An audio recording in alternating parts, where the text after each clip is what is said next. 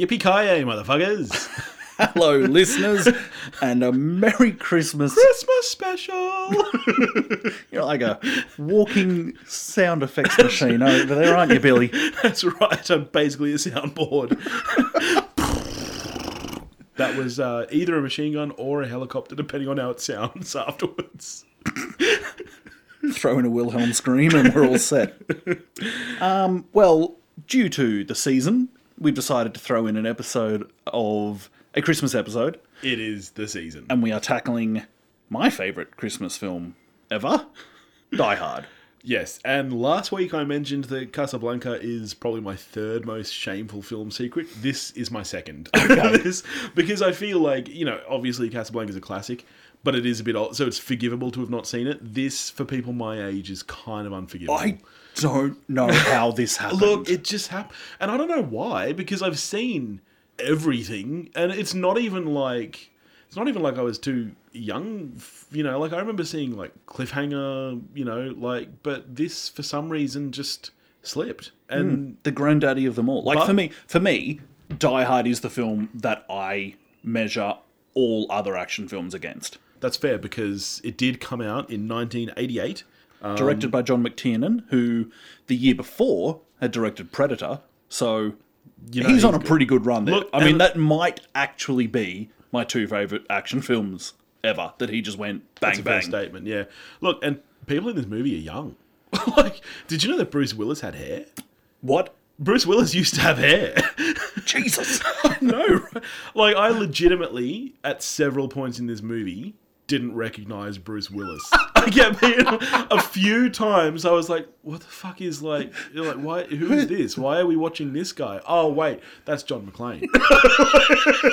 That happened at least twice to me. Oh my god, that's awesome! In this movie, I tell you what, I watching it. So I watched it a week or two ago, because every Christmas in December at some point I will watch Die Hard, and for some reason this time round, the year where it's set really hit home. Like, I recently watched the Netflix series Mindhunter, where one of the ways that they remind you of when this is set and that things were a bit different is that you see people smoking on planes. And right at the beginning of the film, McClane gets off the plane, he's at the terminal, and he's smoking inside the terminal.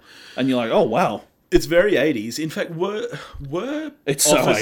office parties in the 80s like this? I bet they were. Because our office parties aren't like this. I bet they... You don't do lines of cocaine and bang in an office?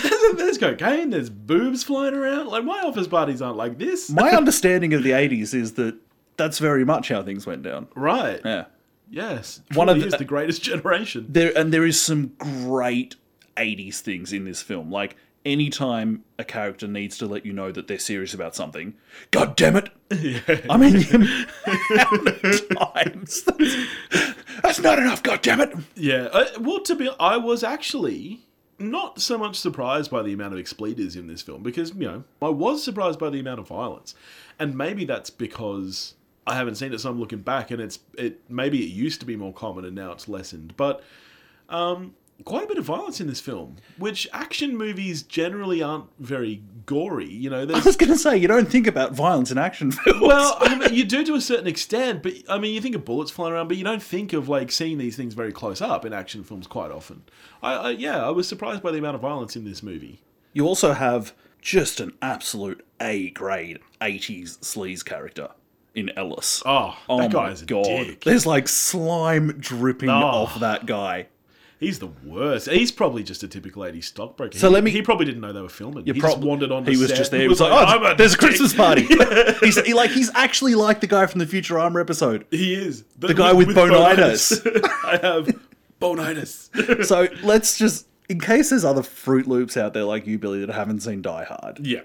Die Hard is an action film where Bruce Willis's character, John McClane, is in an office building. There's a Christmas party going on of his wife's work. Yes. And some people come in who we think are terrorists and take over the office building. Yeah. And he, one man, has to fight back. He does. And it's amazing. Now, I mean, I have a couple of questions. Yep. My first question is, why the fuck is he at this office party? Can we just point out that it's his ex-wife? They're going through a separation. No, not his ex-wife. They're separated. They're not divorced. But why is he at this party? Because it's Christmas. It's a Christmas movie, Billy. Yeah, but why is he there? Because he was coming from New York to LA for the holidays. Yes, to visit his children. Yeah, but So why is he at her shitty office Christmas party? because he was invited. What? Who invited him? And Why? keep in mind, her bosses are Japanese, and as part of this great stereotypical thing we have going on, Yeah. they probably didn't want to show any dishonor. Yeah, I mean, that's a possibility. That was the one thing for me right from the start. I was like, wait, but what? Is he here just to be the one man? I mean, I know that he is because that's the movie, but, you know, I feel like they could have maybe made it a little bit more plausible than it Well, was. Jesus. Go home then. Look, I'm not here to shit all over Die Hard, all right? I'm here to have a discussion about a movie that is the second best Christmas action movie. Reindeer Games. Oh, fuck. Can't believe you said the R I word. swear that next Christmas I'm going to make you watch that. I mean, I know it's going to happen. That's not a fair, it's not a fair payback because obviously that movie is way better than this. But I'm going to make you watch that. It's worth pointing out that there were people that had very real reservations about, and it sounds crazy now, but people at the studio had very real reservations about the casting of Bruce Willis as an action hero. Right. At the time, I mean, what was he doing before his this? biggest thing before it really was on TV, Moonlighting. Moonlighting? So that Yeah. was already on at this time? It was, yeah. So Moonlighting was on air, and that's kind of who people thought of. If you say Bruce Willis, they thought Moonlighting. Right. Okay. I got to say... Now it's crazy to think of Bruce Willis not being accepted as Bruce Willis. I gotta say, you know the one thing I realised watching this movie? Bruce Willis used to be so much more likeable. Like, his on-screen presence, he was very likeable. Oh, in this McClane film. is so good. But these days, he's a steaming turd. In everything he's in, you just hate him. Maybe that's just me. I don't know if that's a commonly held opinion. But he was so much more likeable back then. It's true. You know the other great thing about the casting? Did you know that Alan Rickman's in this movie? What? I had no idea. I mean, this is... Did you hang on? Did you actually not know? I actually didn't know. This No is not way! bullshitting. That was a huge shock to me. Because here's the thing. Like, again, similar to Casablanca last week, I've never seen Die Hard, but I knew quite a lot about it. Everybody knows about Hans Gruber. I knew Hans Gruber. I didn't You didn't know it was Alan I Rickman? was shocked. That's Hans Gruber- amazing! Because, you know, when Alan Rickman came on screen, I was like, I thought the bad guy in this was Hans Gruber. What's Alan Rickman doing being a bad dude? Because Hans Gruber is foreign to me, and Alan Rickman talks like this. No, he didn't. Well, he certainly didn't in this film. It threw, but I was Hans, very like happily Hans surprised. Gruber, I subscribe to the school of thinking that Hans Gruber he's in the pantheon of screen villains. He's I up there. love Hans Gruber. I think I can only think of maybe 1.5 better than him in action movies. John Lithgow in Cliffhanger. Why are you embarrassing yourself like this? John Lithgow in Cliffhanger is brilliant, and John Malkovich in Con Air is maybe he's the half for me because he's maybe better than Alan Rickman. I thought that he was the hero in Con Air. John Malkovich. Yeah. Nah, he's the villain, mate. Oh. Well, I just thought that anyone trying to kill Nick Cage in a film. why couldn't you just put the money back in in the the box? box. Oh my god. So one of the things, like Gruber is just great by himself. Yeah. One of the things that makes Gruber and this film so great is that going to another Bruce Willis film in Unbreakable, Which is a fantastic movie. when Mr. Glass is talking about The kids, How they call do me you- Mr. Glass. that's the best part of the film. I know I keep interrupting you, but please go on. The thing that makes in comic books, Yeah. the thing that informs you as to who the arch villain will be It's the relationship. is that he is the opposite of the hero. And here we have this slick, suit-wearing, efficient, because he's German, villain, up against, very efficient. this New York cop. He's either wearing a singlet or no shirt at all. Yeah, look, he doesn't even have shoes. I have to question something about that singlet. Does he change singlets in the No, movie, or it is just it implied gets- that he's so dirty? It just gets really dirty between, like, because from one scene to the next, it changes from it goes from white to brown. And I was like, Yeah. hang on, wait. The aging process on that wifey happened real quick. It happens so, like, before there's really any major action, it's like brown, and not like patchy brown. It's brown. It's like a solid brown singlet. Yeah, but the relationship between those two characters, you're right, is brilliant. Because I love the fact that they're in communication throughout almost the entire film. It really does add something to this. It's not just kind of this unknown. like they're both very much aware of who the other person is, and it's kind of a real cat and like mouse. they almost like each other. Oh, they do because There's one thing about Gruber is that you just love him. well, Like, he's a dreadful human being. he's charming, but you as kind of fuck, though. love him. He's charming as fuck. But Yep. not only that, he likes the thrill. The amount of times in this film that he says like 80s that, style. it doesn't matter. You know, like people his other henchmen keep coming up to him being like, "Oh shit, this happened," and Gruber's like, "Who gives a fuck?" And then one of the things that's so great about, like, it's got one of my favourite ever villains in Gruber. One of the things I think is so great about McClane as the hero is that he's not too awesome. Like, he's not Like, he Jason. makes mistakes. He's not Jason Bourne. Yeah. How often in an action film would it be a problem that there's glass on the floor? You are right that things did affect him, which usually, these people are like, even, you know, like I recently saw Atomic Blonde, which I absolutely loved. It's very stylistic, but one of the things is that Charlize Theron is being like thrown around by these massive, you know, German guys, and she's barely taking a bruise, you know, like, you know, whereas with this, he is actually affected by what's happening, which, that is nice to see. And there's, like, he's even got this kind of, like, there's this fish out of water element going on as well with this, you know, guy from that works the streets of New York. Yeah, like he's a cop. He's but now he's surrounded not, by he's in a building where rich people work, Yeah. and which has been taken over by really excellent rich Yeah. thieves. Yeah. So he's a fish out of water in both of those groups. Yeah. Which Yep. And look, this film does have some of the best kind of action movie lines. Oh, It's right up there with Speed's "Yeah, well, I'm taller." like that's top of the heap. that's That's right the up there. best. But there is some great stuff. Like, "I promise I won't hurt you." Like that. But my absolute favorite is not even like said out loud in the way that's great. It's when the elevator doors open and there's that dead terrorist there, and he's got written on his sweater, Now I have a machine gun. Ho, ho, ho. Ho. And that is just great. And then, like, maybe my favourite catch cry in cinema history. In Yippee-ki-yay, motherfucker. Yeah. Which, again, it's one of those things that even if you haven't seen this movie, you know that. Yeah. Like, you know, you know the name John McClane. You know Hans Gruber, even if you've never seen this movie. I'd had Hans Gruber's death spoilt before I saw this film, because I saw Die Hard with a Vengeance first. Right. Because this film came out when I was a kid. Yeah. And it was pretty hard for me to get away watching violent films at home anyway. So I first saw Die Hard with a Vengeance at a mate's house whose parents had hired it. Yeah. And so we watched the video there. And I love Die Hard with a Vengeance. Die Hard's my favourite, but I do love With a Vengeance. And in Do you love it with a vengeance? one could say. And in that, there is a flashback to Hans Gruber being killed. Oh, really? So, See, because I mean, it's obvious in that I haven't seen any of the Die Hards. I haven't seen With a Vengeance. I haven't seen Die Harder. I haven't seen Live Free or Die Hard. don't. I haven't seen any of them.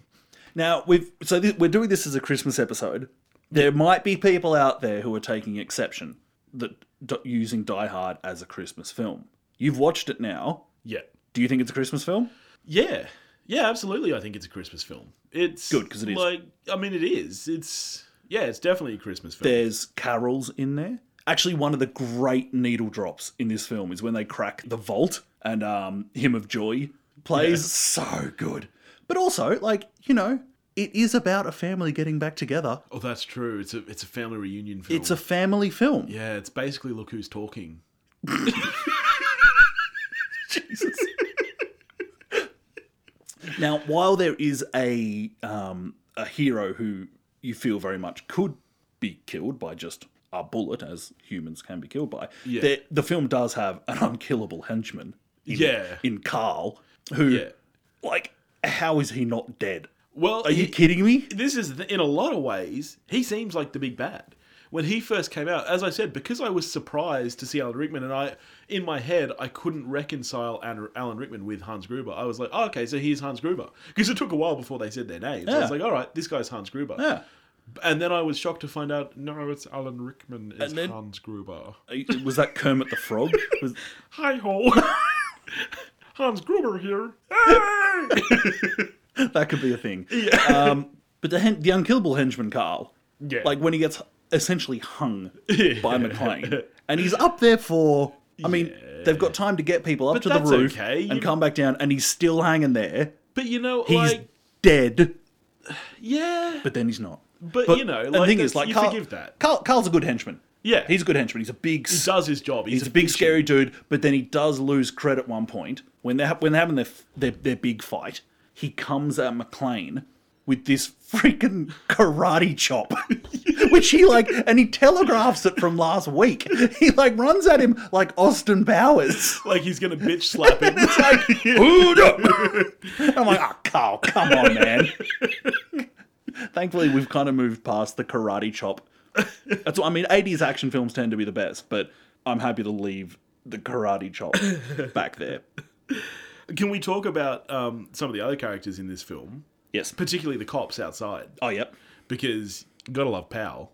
Like Powell, you know, and at the end of the movie, John McClane... Officer exposition. John McClane meeting Powell is a more romantic moment than him reuniting with his wife. When they meet and they have that long glance and, you know, they slowly walk over to each other and, you know, it was a pretty great moment. And the other huge moment for me is about halfway through and I'm like, holy shit, that's the principal from The Breakfast Club being just as much as a dick as he was in The Breakfast Club. Powell's boss. Yes. Yeah. Yeah, you're right. Yep, and he was basically the same guy. He is the same character. I wonder if that's him. He's probably got a twin brother. One's a principal and one's a police captain. That's another great 80s... That'd be such a good sitcom. Oh my god! That's copyrighted. Yeah. Everyone, see with the circle around it. 2017. That's The Bears. Coming to you on Netflix in 2018. But it's another great 80s trope as well. The douchebag police captain. I mean, the only thing we're missing is Powell being one day from retirement. That would have really made this for me if he was like, I'm too old for this, man. Like, I'm one day from retirement. Yeah. That would have done it for me. Yeah, it's a good call. Yeah. The only other thing for me, there were kind of the two things. Firstly, I'm like, why is he at this party? The only other time I questioned... Did he mean for that explosion to be that big? I don't believe because his wife is in this building. Yeah. Does he is he in that much of a rush to get out of this building and see Powell that he doesn't care? His new love? Because that was a big explosion. Did he mean for that? I don't think he did. And that's why when the fire rushes up at him and he's like, oh shit. It's like, oh snap. I didn't think that was coming at me. Okay, so how old were you when you first saw this film? I was trying to think about that when I was watching it. I was wondering how old I was, and I suspect I was 14. So you were young. You were at about the time that most children are allowed to start watching these kind of films. And so has this always been your favourite action movie since that point? Actually, I mean, I always loved it, but I actually grew up liking Die Hard with a Vengeance more. And there were other action films as well. Because you'd seen it first, or... Yeah, it probably did have something to do with it. Yeah. But then as the years went by and I revisited it and watched it again and again and again, it kept making its way up the ladder for me. There were just more things about it. I'm just like, this is the Bible for action films for me. Yeah. And this is the one that I measure all others against. And I absolutely agree with you there. The problem for me is that similar to you liking Die Hard with a Vengeance more because you'd seen it first, this is now a 30-year-old film that I'm seeing 30 years too late. And I really, really appreciate it. What have you got against shoulder pads? I really, really appreciate it because I understand that, yeah, this is where all those action movie tropes I've been loving really came from. But I've already been loving those tropes and seeing them for 30 years. So I'm now seeing this through the lens of 30 years of other movies, some of which might be technically better. So for me... my expectations were so high because everyone is like, you know, this is the movie, you know, you got to watch this. And I finally watched it and I really feel like I've been done a disservice, mainly by you, for not forcing me to watch it. I'm not a good friend. Like Clockwork Orange style, just like making me, because I feel... Have you seen Clockwork Orange? Okay, good. I have seen that. Okay, we don't need to do that. Because I feel like I'm too late, you know, like I enjoyed this movie, but I didn't enjoy it as much as a lot of other action movies that I've seen. Because, see, like, for me, like, Cliffhanger is my Die Hard. You know, I saw Cliffhanger when I was, like, 11. You know, movies like Executive Decision, Con Air, The Rock, you know, these are the kind of movies that I was watching from the age that you first saw Die Hard. So I'm now looking back at this, and it's a good movie, and I really appreciate that it birthed all of those other movies. But if you haven't seen it, you might be too late. I'm gonna ask you for a rating out of 10. Yeah, look, I struggled with this. I really did. Because like I said, I liked this movie. I really liked it, and I had a fun time watching it. But when it finished, my first thought was a 6. Oh my god. But it's gone up since then. I feel like this is at least a solid 7, if not an 8 movie. And like I said, I feel like if I had seen this 20 years ago, and I had the love for it that you do, I'd give it a lot higher score, and I wouldn't have a problem with that. But looking back on it, and because I feel like I'm way too late to the party, I think the most I can give it is, maybe like a 7, 7.5.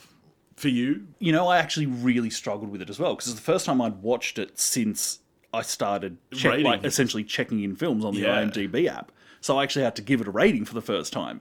And it was really hard for me to pick between a 9 and a 10. Right. Because I don't like dishing out 10s. Yes. Unless it's pretty Well special. and truly worthy. So does this film have enough going for it that it measures up against other 10s? Well, in a lot of ways, no. But then again, if I think it's the best example of a genre that I really enjoy, surely that makes it a 10, doesn't it? So what did you end up going with? Or have you still not decided?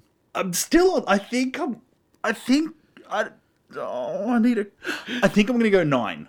Right. Just because do I think Die Hard, am I really comfortable with putting Die Hard next to Casablanca? And I very nearly am. Yeah. And I have no beef with someone who does want to do that. I'm not going to argue it. And I'm teetering, but I just can't quite.